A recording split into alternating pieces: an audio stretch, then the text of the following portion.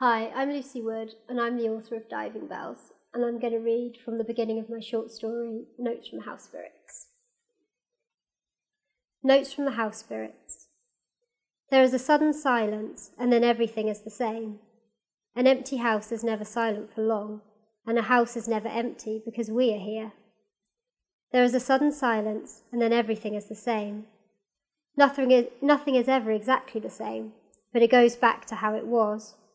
The staircase creaks and relaxes. The air slows and stills in rooms. The buddleia in the attic is growing. We dream, as we have always dreamt, of doors and windows underwater, of walls underwater. We try not to dwell on these dreams. Dust drifts across the room and settles on skirting and curtain rails. We can see it, every single piece, as it piles up and no one brushes it away. Dust is static and lazy. It lands on the first thing it sees. It fills the house bit by bit, and no one brushes it away. It is not our job to brush it away. This one left suddenly in the night. She sat up quickly in bed, swung her legs onto the floor and walked down the stairs. She stretched out her arms, but there was no one else there. She talked to someone that we couldn't see. "There you are," she said. "You didn't take your boots off. Will I need a coat?" She went out of the front door, and she left it open. Things we glimpse out of the front door. Other rooms, other houses. One huge space like a silent kitchen, with small lights on, and one crescent of light, as if someone had left the fridge door open. It is rude to leave suddenly, without any notice. She didn't give us any notice. There weren't any boxes.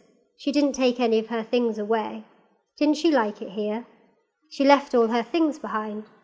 What does she expect us to do with it all? There is nothing that we can do with it, except count it, except look carefully through it, and we have done that already. We back away, us, the house, towards keyholes and gaps. Now there is the house, and there are the other things. We have retreated. They have become left behind things. They have become awkward and extra. Things that don't belong. It is inevitable. Now we notice what we didn't notice before, that the paint is actually a strange blue, a cold blue, a blue that wasn't the right decision. We don't want that blue anymore. We pick at it, and bits fall onto the carpet. We notice how thin the carpet is getting. We notice how the clocks make the walls sound hollow. We don't like the walls to sound hollow, so we stop the hands on one or two clocks, but only on one or two, and maybe we loosen the battery in the back of another. Sometimes a light shines through the window, and it looks as if someone has turned on a light downstairs. Sometimes a voice calls through the house. We feel some weight on the stairs, or a coat. A dress left hanging in a cupboard seems rounder, body-shaped, like there is someone inside it. There is a flash on a door handle, as if a hand were reaching out to open it, but there is no hand. We are the only ones left. Things we miss about the one who left suddenly in the night. Her laugh, which was as loud and sudden as the gas flame igniting in the boiler. The kettle's click and whoosh, and teaspoons tapping like rain against the windows. Her television, with all its bright colours and its other houses. The way she jumped when the doorbell rang. The way we had to make sure the walls caught her when she stumbled.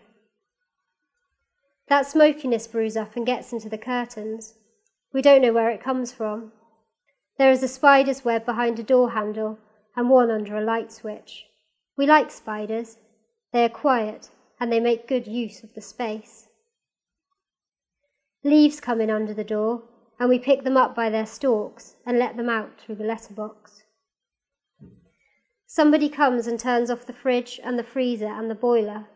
Perhaps we have seen her before. We are not good with faces. For a moment, we think that the woman who left in the night has come back.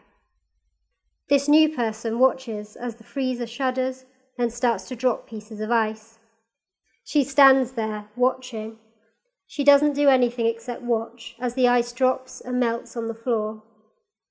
Now that there is no noise from the fridge and the freezer and the boiler, we can hear other things. We can hear the pictures beginning to tilt off centre. The telephone has been left plugged in and sometimes it rings. Sometimes we hear a familiar voice, always saying the same thing. I'm not here at the moment. Please leave a message and I'll get back to you. It is strange, hearing that voice again, and we look around, half expecting to see someone. At least, we think the voice is familiar. We are not good with voices. It is easy for us to forget. Sometimes we listen to the messages, but we do not understand them. Hello, I thought I'd ring for a quick catch-up. It's been a long time. Sorry it's been so long. How is everything? The book you ordered is now ready to be picked up. Is this the right number? Do you still live here? The shoes are packed into boxes and the boxes are stacked up like bricks. The mirrors are taken down and the walls are just walls again, which is a relief. There is always somebody who sorts through the left-behind things and turns off the boiler. The woman's footsteps are light and slow. She stares out of the window. She talks on the phone. She puts on one of the jumpers from the wardrobe and wears it all the time, even when she's asleep. It is too small for her.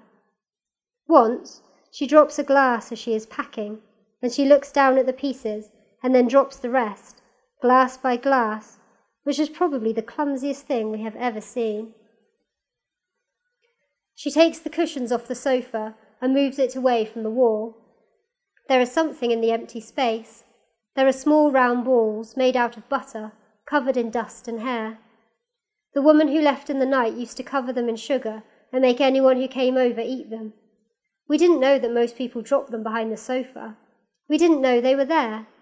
They are covered in dust and hair. The woman with light, slow footsteps puts her hand over her mouth and stares down at the butterballs. We didn't know they were there. It is not our job to clear things away. They are the only thing we have ever missed. The house is bare. People come and go, mostly in pairs. We didn't know those butterballs were there. They're the only thing we have ever missed. Would this be our bedroom? I'm not sure if I see this as our bedroom, they say. They say, what do you think? They look at their reflections in the windows and they look faint and lost. They keep to the edges of the rooms. They sit on the edge of the bath and look down into the plug hole. They investigate the pale grey fingerprints on a wall. They lean backwards and measure out invisible objects with their arms. They are always drawn to the attic. We don't know why. Things left behind in the attic: a rocking horse with a missing eye, a plastic skull, a suitcase stuffed full of receipts and discount vouchers, a roll of carpet, a cricket bat and a deflated football, 4 nails and 6 drawing pins, a bunch of dry, white flowers. The attic is a strange place. There are gaps and spaces that lead outside. There are silverfish and seeds and pollen and old cooking smells. Buddleia is growing through the wall. There are things that people have hoarded and left behind. Once, somebody's legs went through the attic floor because they weren't careful. They didn't step in the right places. Just their legs dangling and us wringing our hands and watching. Plaster everywhere. It is our job to protect the house. Why do they always want to go into the attic? We don't know why. That was an extract from Notes from the House Spirits. You can read the rest of the story in my collection, Diving Bells.